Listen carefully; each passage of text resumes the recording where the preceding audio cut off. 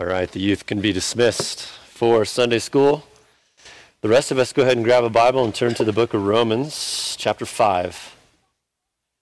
Romans 5. If you don't have a Bible with you, there should be one on a chair somewhere within reach.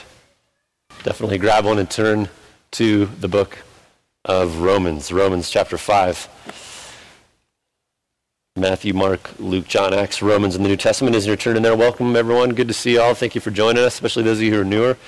Good to have you with us for worship this morning as we really continue and ascend in our time of worship through the hearing and the study of the inerrant Word of God. We're in a verse-by-verse study through the book of Romans, an excellent, excellent book, a book that Christians in the church have, over the centuries, have recognized as the most important book of the Bible. If you could say that there was one, I suppose this would be it, and therefore the most important piece of literature in existence.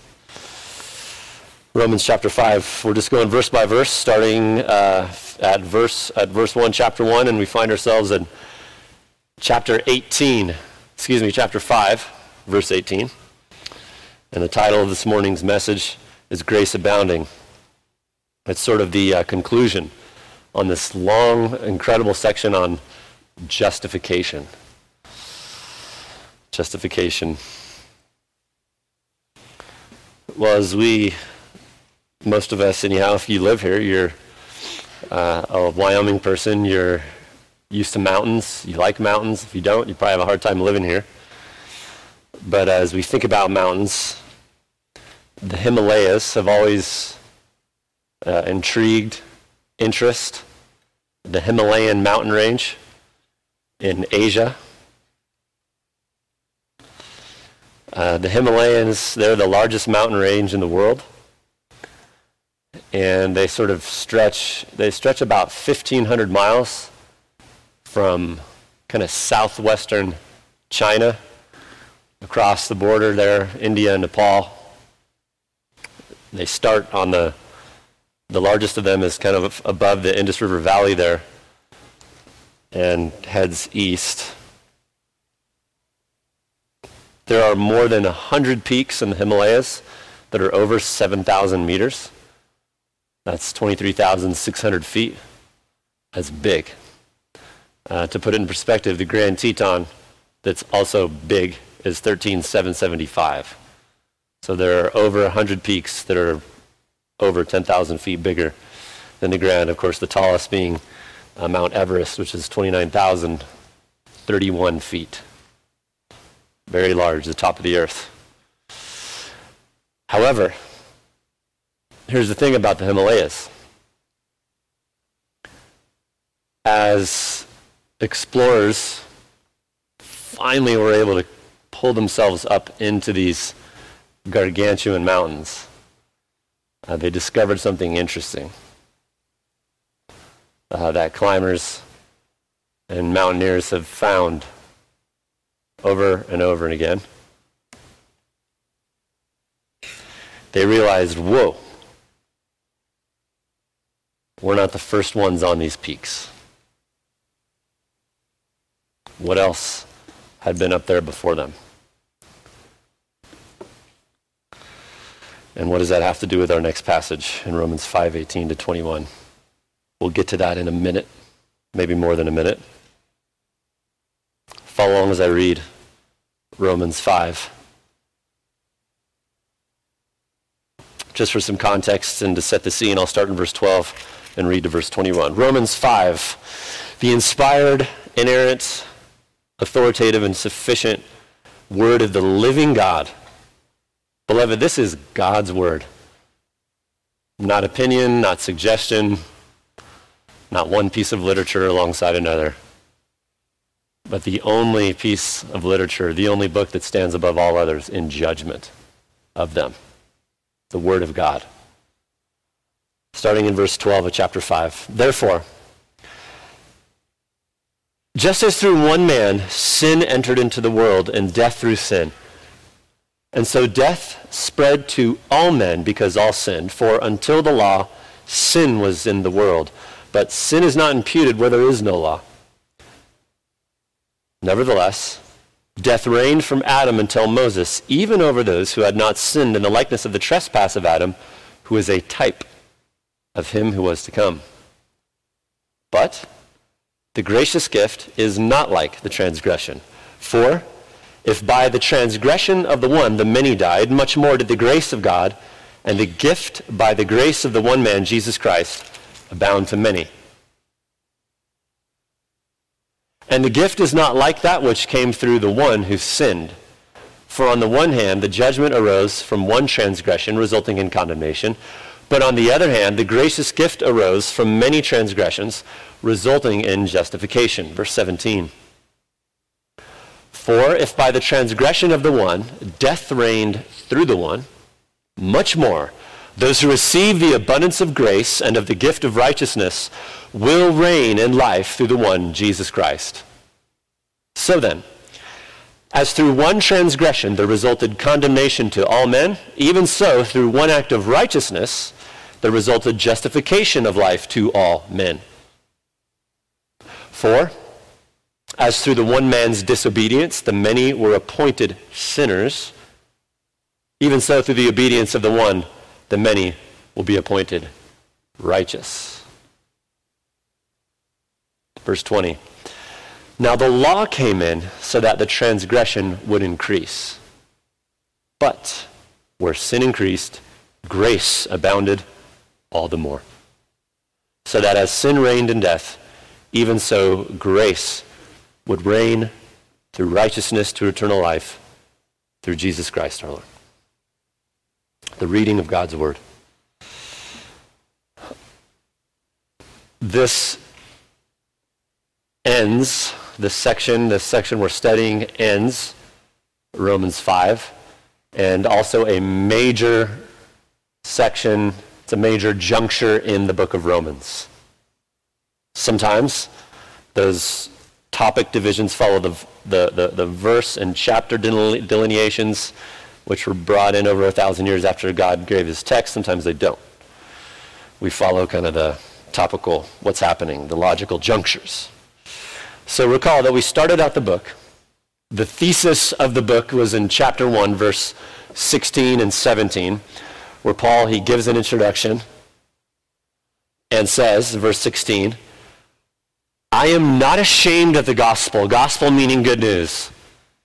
For it is the power of God for salvation to everyone who believes, to the Jew first and also to the Greek, everybody in other words. Verse 17, for in it the righteousness of God is revealed from faith to faith, as it's written, but the righteous man shall live by faith. So that's the big idea, declaration of Romans.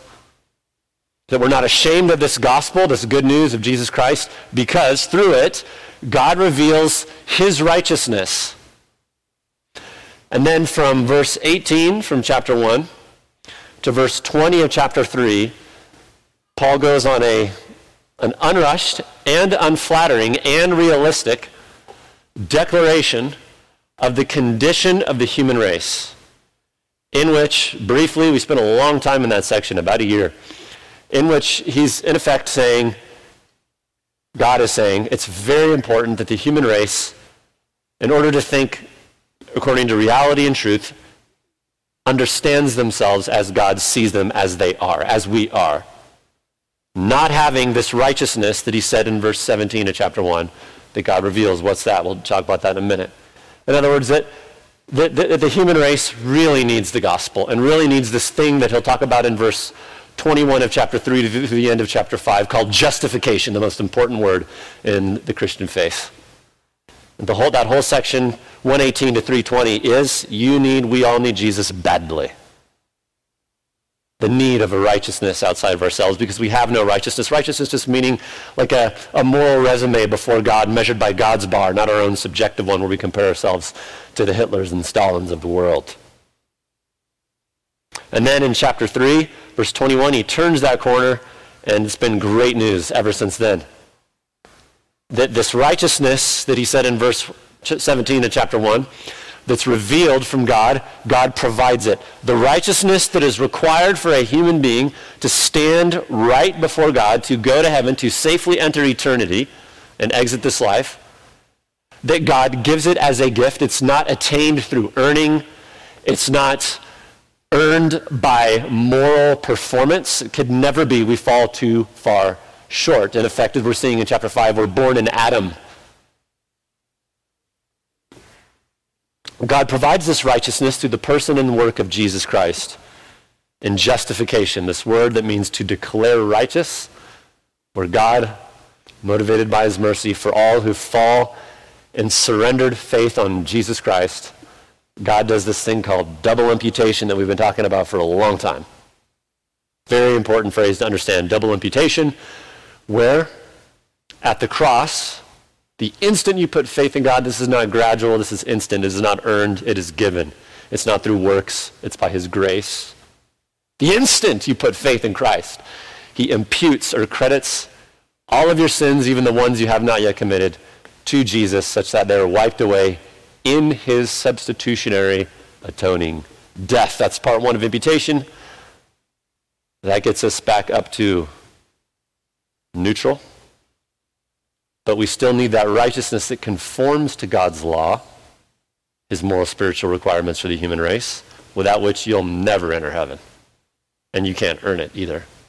And so what he does is that very instant, as well as imputing our sins to Christ, he imputes the righteousness, the life, the perfection, the crisp, blazing, moral pristineness and holiness of Jesus' life to you, to the sinner. And that is outrageous grace.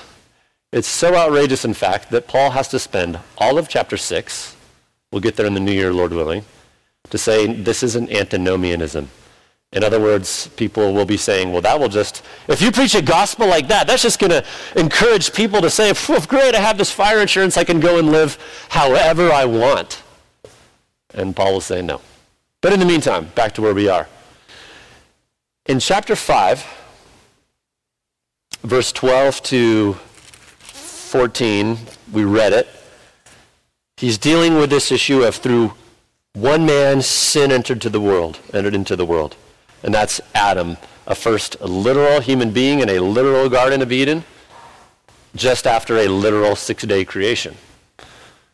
And we saw that if you deny a literal human Adam, maybe 3 messages ago, there are just catastrophic implications of that. But in the meantime, he's making this comparison between Adam and Jesus. As Adam did something, the first human being, that negatively impacted the human race, Jesus did this one act, his substitutionary work, that very much positively influenced and impacted those who he represents, who put faith in him.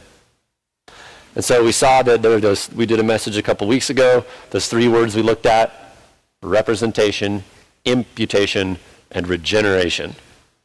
That Paul is saying that really God deals with the human race through 2 individuals, Adam and Christ. Everybody, regardless of your spiritual, religious, whatever persuasion, you're in one of those 2 lines. You're in one of those 2 races. There's one race, really, the human race in Adam. But you're represented by one of those individuals. Adam and Christ are representatives of 2 lines of humanity. Adam represents fallen humanity. Every human born ever comes from his line. And then those who put faith in Christ are represented by Jesus. And so Paul has said, really, there's 2 categories of humans.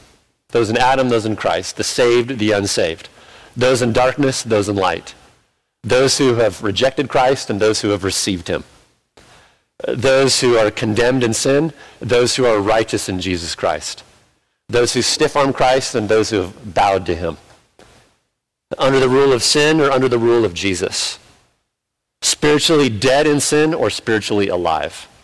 Everybody falls into one of those 2 lines. Absolutely. What a statement. What a fact. What a reality. Which one are you? Cursed in Adam or having been reborn spiritually in Christ. And so we get to this final section where he's been saying through Adam, we're all condemned, but if you put faith in him through Christ, we're justified. This massive section on justification And we come to verse 18 to 21. And really, verse 18 to 21 is pretty simple. Paul is wrapping up his discussion on justification by faith. Please don't put your head on the pillow tonight. Please don't even leave this building this morning without understanding clearly what justification by faith alone in Christ alone means. If it hasn't been clear, come speak to me, speak to someone else afterwards. So important. Through Adam, there is condemnation, but through Jesus Christ, there's justification, our greatest need met, which we cannot meet on our own. So, verse 18 to 21, he's concluding, he's summarizing, he's kind of wrapping up. He's going to say, just to pepper the text with a couple more things, some final things to remember about justification. Before, in chapter 6, verse 1, we turn the page to this conversation on sanctification. And he'll say there's no such thing as sanctification, justification without sanctification. Okay? So 4 summaries on justification we'll see in verse 18 to 21. 4 summaries. 4 wrapping up statements, summaries on justification. Make sure, beloved, that we understand crisply and truly what justification by faith alone in Christ alone means. Number 1, very simply, this final summary is about from condemnation to justification. In verse 18, from condemnation to justification. Number 1, from condemnation to justification. Verse 18. So then, look at the text. So then, it's that statement indicating a summary. He's kind of, let's lasso kind of everything we've said and talk about it maybe in a little bit different way. Repetition, the apostle knows, is a very skilled teacher, is essential to learning. So then, as through one transgression there resulted condemnation to all men, even so through one act of righteousness there resulted justification of life to all men. So here's that comparison again. Through one transgression. Again, he's kind of wrapping up what he said in verse 12 to 17. Through one's transgression. Transgression means a deviation, an intentional deviation from a set path. It's speaking what the literal Adam did. Adam, we know it's referring to him. We saw that in verse 14 and on. At the beginning of creation, the dawn of history.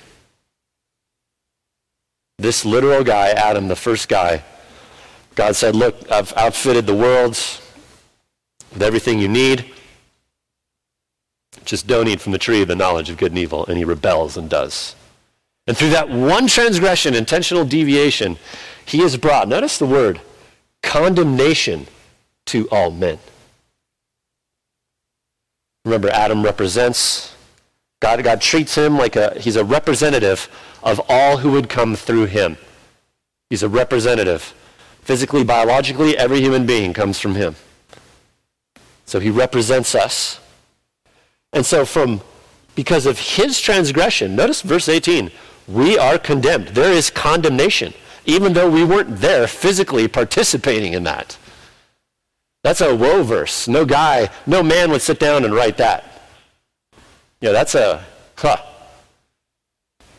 we've studied this in detail. If you haven't been with us since chapter 5, verse 12, please get those messages.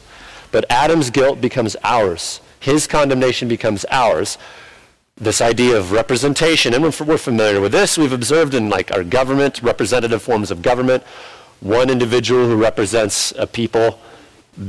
When they act, they do something that affects the rest of the people, as it was with Adam and as it will be with Christ. Lest we cry that that's not fair, with this sobering reality, we can understand a few things and be reminded, but number 1, we wouldn't have done any better than Adam. So let's not peacock ourselves too much about our morality. We would have failed and tapped out before he did. Second, we can't really complain about it because the polar opposite of this representation, as we've been studying, and you saw at the end of verse 18, is how Christ represents us, not into condemnation, but justification.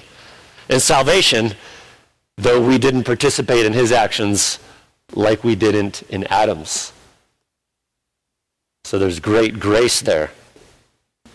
And similarly, it's kind of not fair that we get his justification and his righteousness, but in a really good way, and none of us cries foul about that. We're saved through his works. Further, we're not God. We don't make the rules here. And fourth, we've all sinned anyway, so we're all still guilty.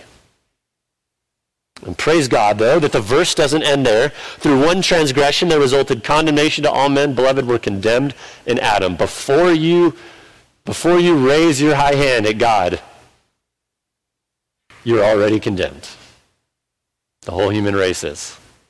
That's fact.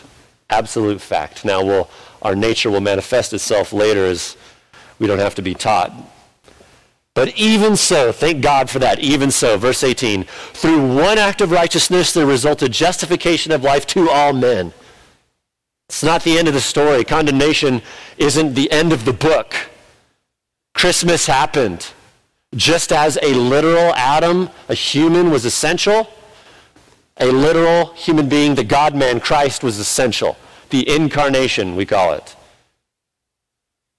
Through his one act of righteousness, there's this parallel, but last week we studied in verse 15 to 17, though there's a parallel, there's a comparison in their actions, Adam plunging us into condemnation, Christ into justification, the good that Christ does is far more, we saw in verse 15 to 17. It's far greater than the bad that Adam did. They're parallel, but they're not symmetrical in that sense. Hallelujah. Through his one act of righteousness, his saving work, the result of this, justification of life to all men. And I just want to spend a couple quick minutes summarizing and revisiting the meaning of justification so we're absolutely clear on this, because the text isn't going to talk much more about it after chapter 5. It's going to assume, as we have 6 to 16 in Romans, it's going to assume we get this. We got it dialed. It's nailed. We understand it. We're there. Couple things. A couple quick things about justification. Number one, the definition: to declare, not progressively make. To declare, not progressively make righteous. It is instantaneous, not progressive, beloved. And that's the difference between heaven and hell. This is what the Protestant Reformation was about in part. Is justification progressive, or is it instantaneous? It's instantaneous. It means to declare righteous, the gavel of a judge coming down from that previously condemned criminal, and that instant by the judge from the high courts declaring him, though previously guilty, now righteous. It's instantaneous, instantly, the moment you put faith in Christ. There resulted justification of life.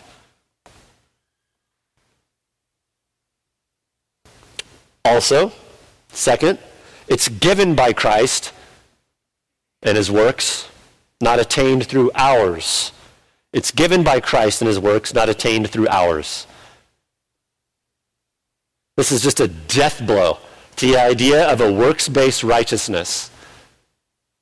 All false religions in the world, which is every faith outside of biblical Christianity, they are all under the category in one way or another of works-based righteousness. In other words, I can be awesome enough in myself. I can be a moral hero.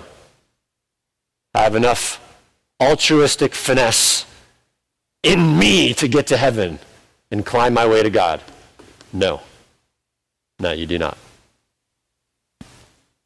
And thankfully, justification it's given by the works of Christ.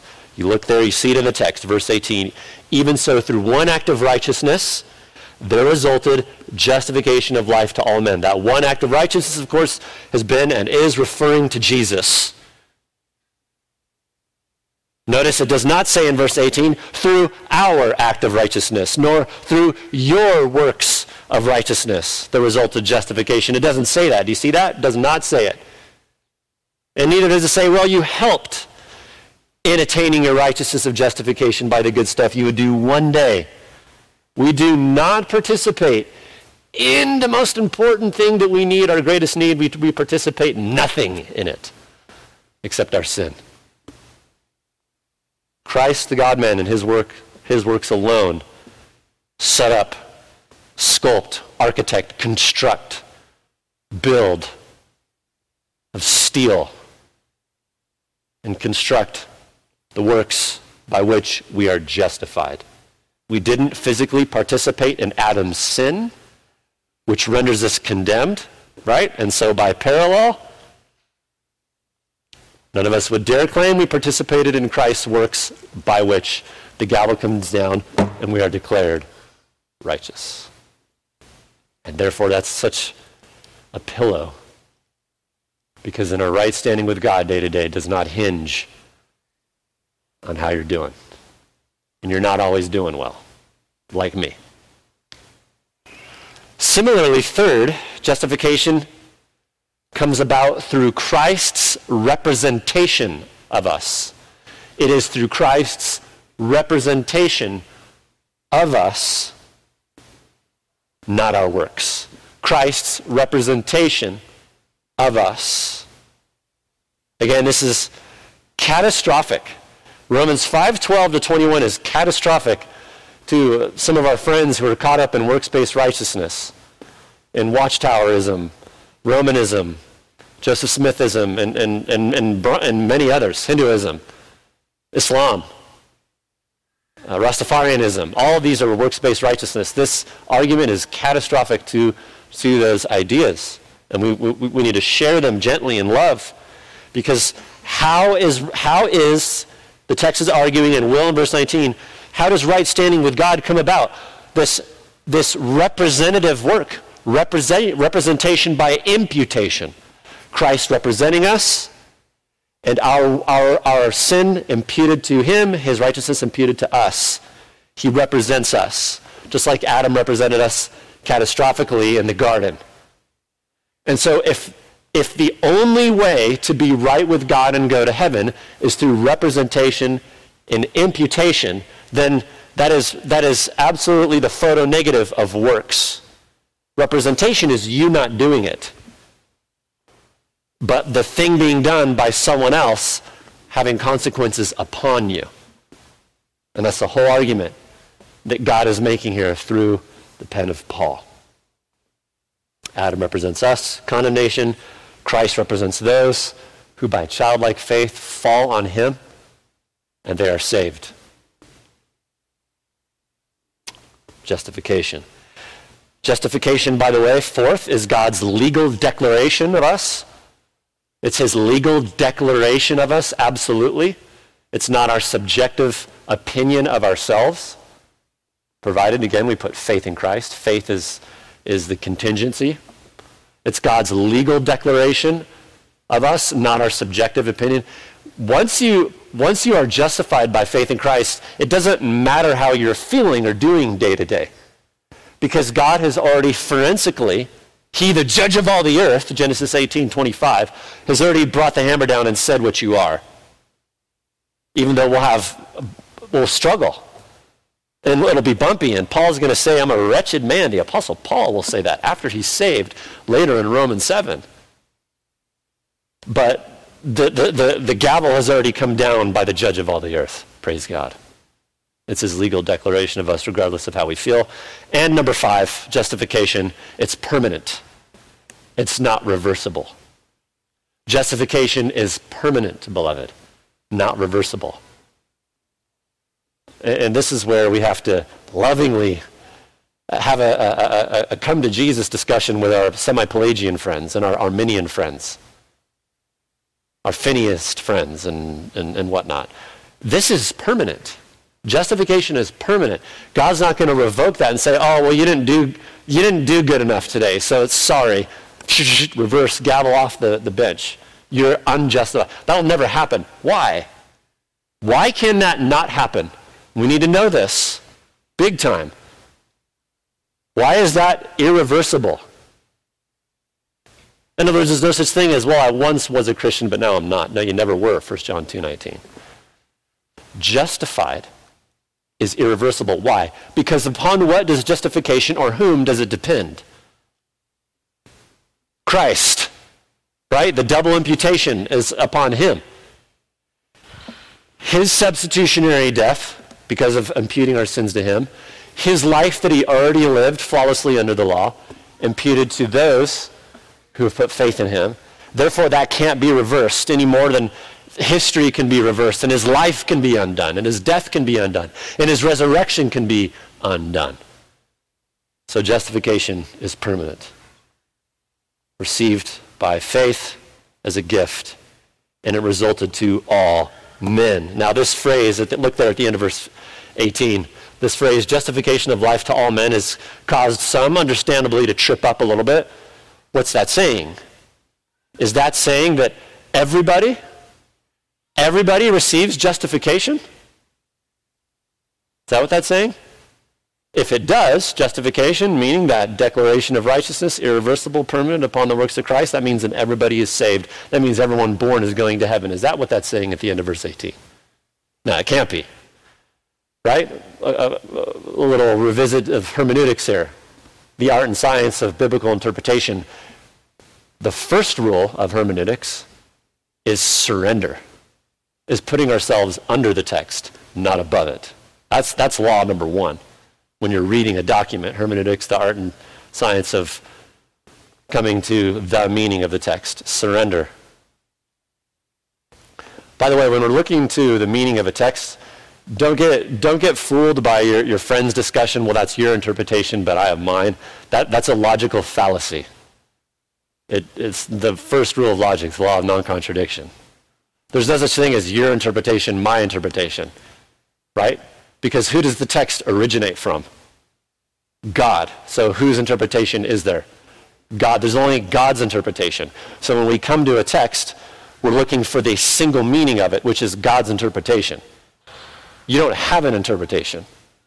And that's arrogant of us to think that we would. It's what the text means. So we come under it. Number one, humility. Number two, we say, what can it not mean? As far as justification of life to all men, what can that not mean? It can't mean everybody is justified, because the contingency of justification is faith, and has everyone surrenderedly put faith in Christ? No. Matthew 7:13 and 14, Matthew 7:23 and 24, Jesus says in the end, there's going to be a ton of people in those sections, a ton of people who reject Christ. In fact, most. Therefore, the end of verse 18, when it says all men, it cannot be referring to everyone born going to heaven. So the other rule of hermeneutics is, well, what's the context? What's the context of the passage? The context of the passage is representation by imputation. Adam, Christ. There are two categories set up. The all men and Adam are who? All Adam represents everybody born. All condemned, every one of us. The all men and the next all men at the end of verse 18, who's that? All men represented by whom? Christ. Who are all men represented by Christ? Everyone saved, everyone who puts faith in Christ. Right? Make sense? So there's no problem, there's no difficulty with this text at all. So it's saying all represented by Christ, they are justified. Meaning Christ saves comprehensively. He's not leaving anybody out who puts faith in him. All who come to me, he says in John 6, I'll not turn any of them away. Praise God for that. Point being, all who put faith in Christ go from condemnation to justification without exception. Number two. And these last 3 points will be a little bit shorter. But number two, Christ's obedience and justification. Number two, Christ's obedience in justification. Verse 19 brings out Christ's obedience in justification. Just what a great verse this is. I was tempted to just do the whole sermon on this verse, but alas. Look at verse 19. For as through the one man's disobedience, the many were appointed sinners. Your translation might say made. The Greek word means designated or appointed. Even so, through the obedience of the one, the many will be appointed righteous. So here's the final parallel between Adam and Christ in this idea of representation through imputation. Adam's sin is called disobedience. That word there, the Greek word, it's an interesting word. It has the root word hear in it. Like, I hear you. It means to hear, but to refuse and to rebel. Adam heard what God said in Genesis 2, but when Genesis 3 comes around, he says, nah. No. That's what sin is, to hear and to rebel, in part. And then it says, the many, your translation again might say, were made sinners.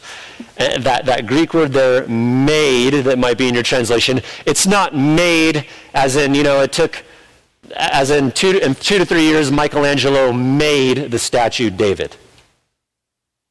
It's the idea that the board appointed that guy, made that guy VP. A single act. An instantaneous designation.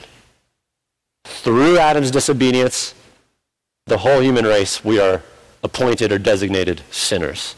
Just so unflattering, so sobering. Again, before we rebel. That's the situation. And by the way, the degree to which we get and grasp and come under Romans 5:12 to 21, you get this passage right, you're going to be right on 100 other things in the biblical faith. Representation, imputation, regeneration.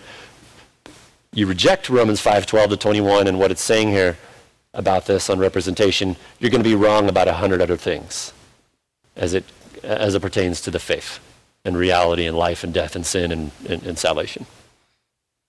So our greatest unity as the human race is sinners through one act of disobedience. So sobering. But even so, there's an even so there. That's not the end of the story. Again, through the obedience of the one, the many will be appointed, designated, not gradually made, instantly designated, those who put faith in Christ, as righteous. It's another way to say justification. Now, so much happening here. The obedience of Christ, beloved, is reason to fall down and praise God for an eternity. Christ's life was consumed with one thing. Not thinking of you and me, though he did, John 17 says, but with obedience to his Father. John chapter 6, verse 38, Jesus says, I've come down from heaven not to do my own will, but the will of him who sent me. In other words, I've come down to not do what I want, when I want, how I want, with whom I want, but to come under my Father and his word. Jesus was a man under authority, though being God. And Christ's obedience is the only key that can unlock the gates to heaven for a human being, unless you're God. If you're God, then you don't need Christ's obedience. But if you're not God, you need him to obey. Now, as the church has observed this and thought about this over the centuries, we think of his obedience in two categories. His active obedience and his passive obedience. And it's super important to understand these. His active obedience and his passive obedience. The active obedience of Christ and the passive obedience of Christ. Both involve submission. Both are essential to salvation. But his active is the prerequisite for his passive. And I just want to pull over and park and worship as we contemplate this for a minute. This is Christ's jaw-dropping obedience is a topic worthy of our meditation this Christmas season. He comes to the manger not to sit there with a halo and angels and gold and frankincense and myrrh, but to grow up to obey. His active obedience means his flawless obedience to God's commands, to the commandments, to God's law. His blood, his sweat, his tears in thought, word, and deed every second to think words that were worthy of God's greatness, to have motivations that were worthy of God's greatness, to say things, to do things, to respond to people in a way that was worthy of God's glory and God's love and God's greatness. He always did this. This is why he came. Galatians 4:4, when the fullness of time came, God sent forth his son, born of a woman, born under the law. Sometimes people have asked, okay, so like the most important thing that Jesus did is die on the cross and rise from the grave. Why didn't he just come down for a weekend then? Why didn't he just do like a weekend warrior trip from heaven? Come down Friday, die on the cross, rise Sunday, and then bust it back up there. Why the manger? Why this whole life? The question, you don't understand what salvation requires if you ask that at all. How lost we are, how dead we are. Or why couldn't we just have like some self-proclaimed guru, spiritual guru from history step up and say, hey, I'm a decent guy, I'm pretty altruistic, I'm not as bad as Hitler, I give to charity. How about if I go up on the cross and die for sinners? It's not that simple. For a single person to be saved, to stand righteous in heaven before God, you need justification. For justification to happen, we need an individual whose life is astronomically flawless, who is blazingly perfect, matching God's bar at every moment, always loving people perfectly, always responding to people perfectly, always having the purest motivations for the glory of God in everything you say. Because in justification, you need two things, right? This highlights Christ's obedience. What do you need in justification? Someone to whom our sins can be imputed and can serve as a trash dump for our sins, and that someone must be without sin themselves, righteous. And the other thing you need is someone whose life is perfectly righteous so that their righteousness can be imputed to you. So no, you couldn't have just like a weekend trip or some other goofy guru, impersonator. That's not going to cut it. God is too holy. This is why God himself had to come. Jesus did what Adam should, what he should have done, and what we radically fail to do. His act of obedience is every day, his feet hitting the floor. As Isaiah chapter 50 says, I have the ear of a disciple. I'm ready to listen to you, Father. When my feet hit the floor, Father, Jesus thought every day, I'm coming under you. I'm submitting to your word. Not my feelings, not what I think is better, not evaluating it by my pragmatic, man-centered wisdom, and I'm going to kind of slither out of this situation and slither into this one. Jesus said, I'm submitting every day to you. Every second. It's incredible. And by the way, God the Father, when it came to Jesus' incarnation, chucks any notion of nepotism, doesn't he? He chucks out any notion of nepotism. Jesus doesn't get a pass because he's the Son. Now, you're gonna take on full humanity, and by the means of grace, not a magic trick, by daily Bible reading, prayer, regularly corporate gathering, plugging in, you're going to have to fight sin and overcome temptation just like every other guy. It's the mystery of the incarnation. That's his act of obedience, which qualified him for what's called, theologians have understood as his passive obedience. His passive obedience is his obedience of submission at the cross. He can't have and perform his passive obedience. It's passive not in the sense that he didn't do anything, but passive in the sense it was the ultimate coming under, beloved. It was the ultimate act of submission. Sometimes when we're sitting in counseling and we're talking to couples and talking to wives about the very difficult subject in Ephesians 5:22-24 of submission, and it's like, oh, it's hard to submit to a guy. And it's like, I'm sure it is. But I assure you, you will never You will never, ever, ever have to submit to your husband as much as Jesus submitted in his passive obedience, ever, in bearing the wrath of God. This is his passive obedience. His whole life of active obedience sets him up for this. Every day obeying the law when he didn't feel like it. When he was being hammered by wicked people around him, constantly misunderstanding him.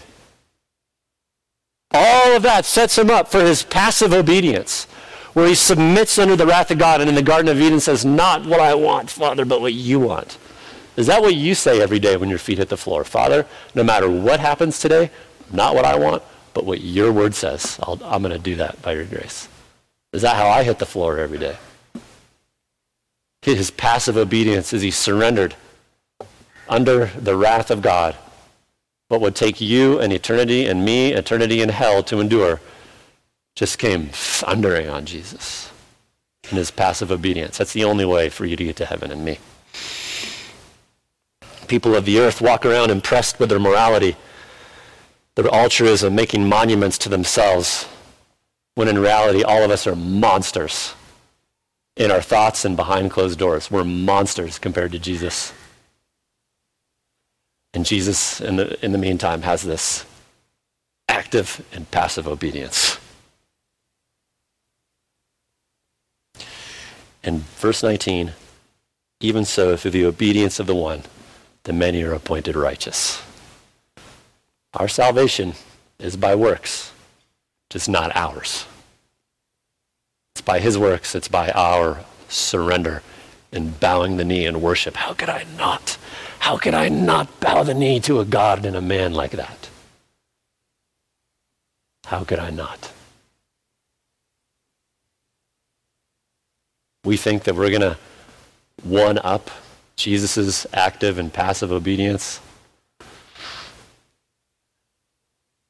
That's what those who say no thank you to Jesus are saying with their actions. It's not happening. Third,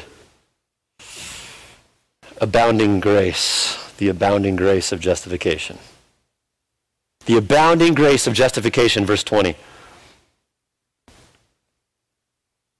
The abounding grace of justification. Verse 20 is a wonderful summary and consequence of justification. Look at the verse there, verse 20. Now the law came in so that the transgression would increase, but where sin increased, grace abounded all the more. Grace abounded all the more.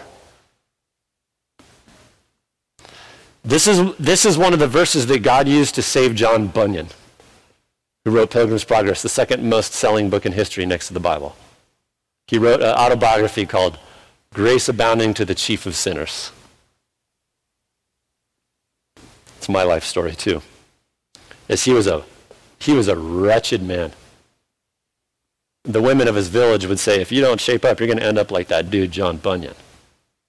And he heard the ladies talking to their kids about him that day. He overheard it. And he just fell down and was born again. Grace abounding. Look at this verse. It's really interesting. The law came in so that sin would increase. What's the law? God's commandments. Love God above everything. No idols. Don't carry his name along with you in vain. Never murder anyone in your thoughts. Never adultery in your thoughts or in reality. Don't covet. That means constantly be thankful to God for everything. The law came in so that sin would increase. What's that saying? Is that saying that God's commands made people sin more? No, it's saying this. Illustration. It's saying, it'd be like if we said, X-rays and MRI machines came in so that broken bones, tumors, and tears would increase. Did the invention of X-rays and CT machines and MRI machines, did those cause more broken bones, more tumors, more torn ligaments? They did not. They only reveal what's there in truth. It exposes and makes known.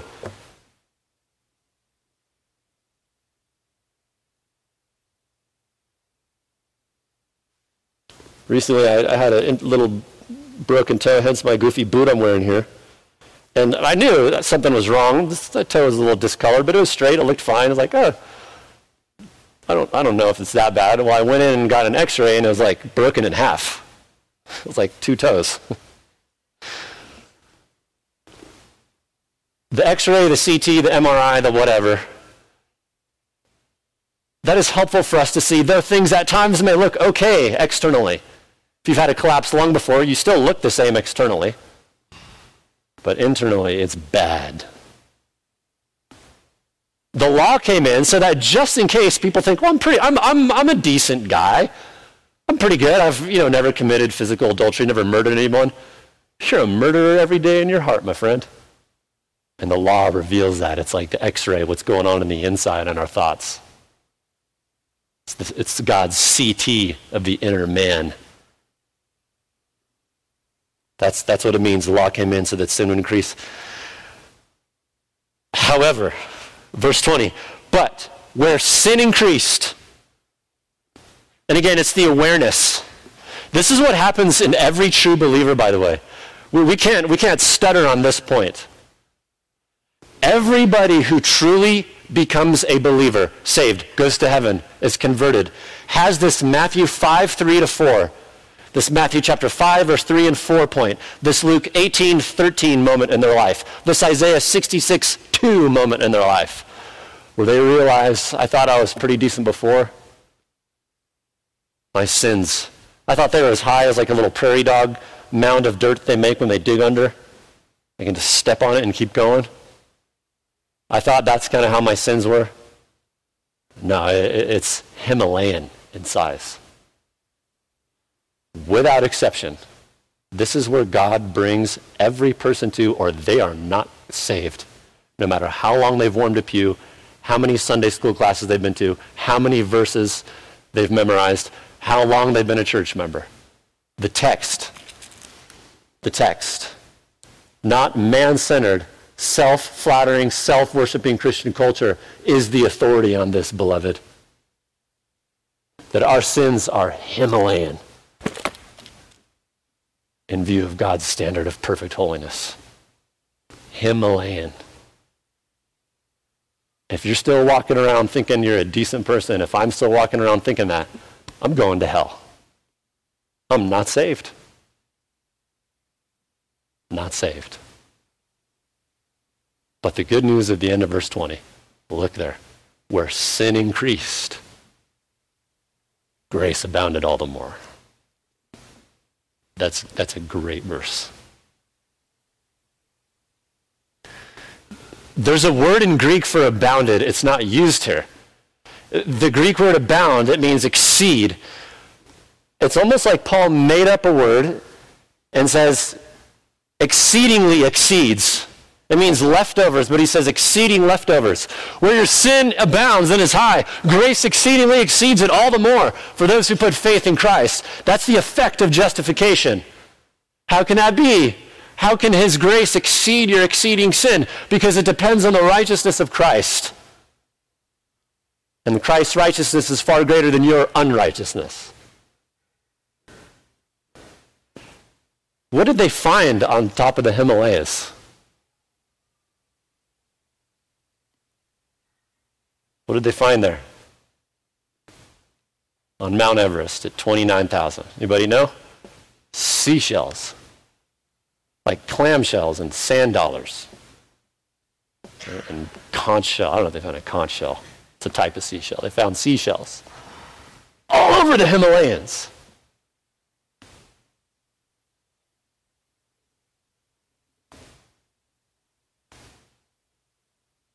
When you're saved and you come to the light, John 3, 18, 19, 20, 21, you see your sins as Himalayan in size. Without which you're not a Christian. You're not. But the paradox of God's grace and conversion is you see your sins as Himalayan.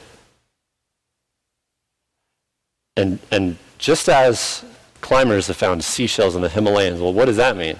It means these peaks were underwater once. As high as those peaks are, There was a time when the ocean was above them. And as Himalayan as your sin is, there are seashells on top of the Himalayas. And the deluge of God's grace covers it and floods it. Because the grace of justification is greater than the Himalayan enormity of your sin and mine. I'm glad verse 20 doesn't say where God's grace abounds, our sin abounds all the more. It's the opposite. Like an unstoppable flood, God's grace covers them exceedingly in justification. And fourth and finally, briefly, verse 21.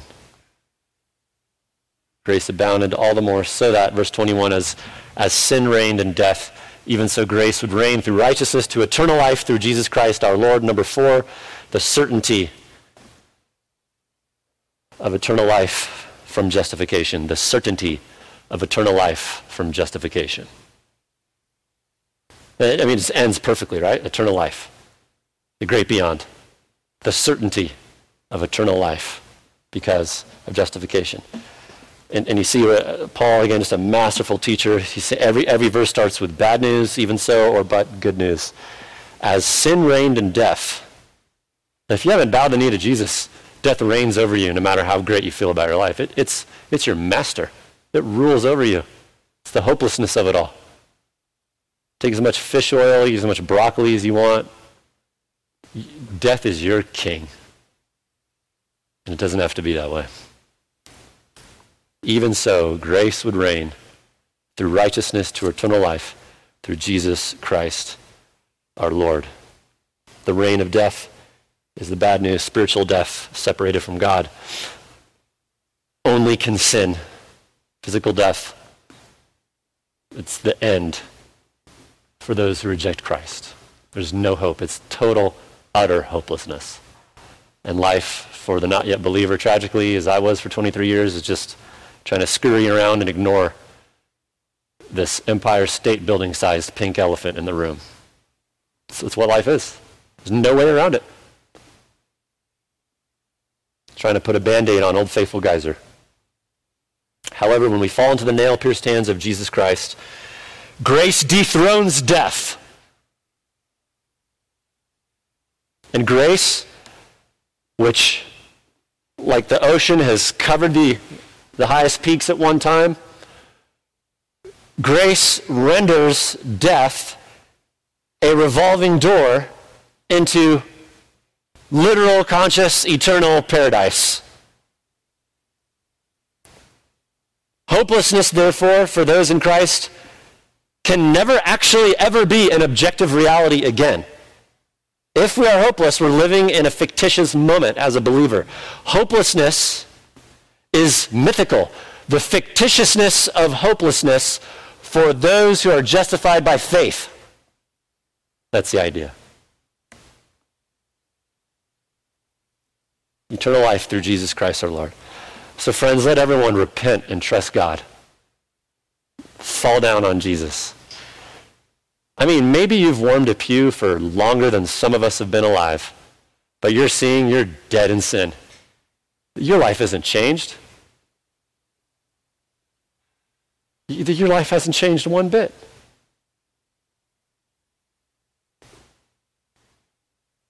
You've been kind of surfing the wave of your works, or grandma prayed for you when you were younger, or you attend a church, or you're a church member, or you've been baptized. Maybe you're surfing all those waves. Those do nothing to save you and provide your greatest need, which is justification. Nothing.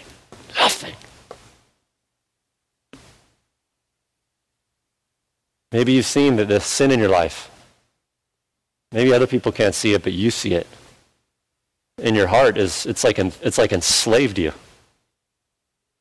You're painted up good on the outside, but in the inside, you're a monster. And you've been wondering, why can't I turn a corner in that? Turn a corner today and cry out to God in your heart and declare to him that you've been condemned this whole time. You've been in Adam, that you're a sinner. and call on Christ to save you. And know that through him, not your works, grace abounds. And do not flatter yourself. Do not and take that deathly suicidal step of trying to grab around a work or two here to flatter yourself in your heart. You're dead in sin. And Christ is such a loving Savior. Fall on him and know that where sin abounds, grace abounds all the more. Father in heaven, thank you for these summaries of justification. What great hope there is in him. What great hope there is for condemned, wretched, rebellious sinners like me and anyone who would call on the name of the Lord. Father, let all of us, like the tax collector, look to you, as Luke 18:13 says. He couldn't even lift his eyes to the temple. He understood the Himalayan enormity of his sin. And say, God, be merciful to me, this sinner. And Jesus, you are and you will be. And we thank you that salvation, justification does not depend on the least bit on us, but on your passive obedience, during which our sin is imputed to you, and your active obedience, from which your righteousness is imputed to us, so that grace may abound and we may rest with the hope of eternal life. Let all of us trust in you, Jesus, and let us go forward this Christmas season just with a love and a concern for souls. In the name of Christ we pray. Amen.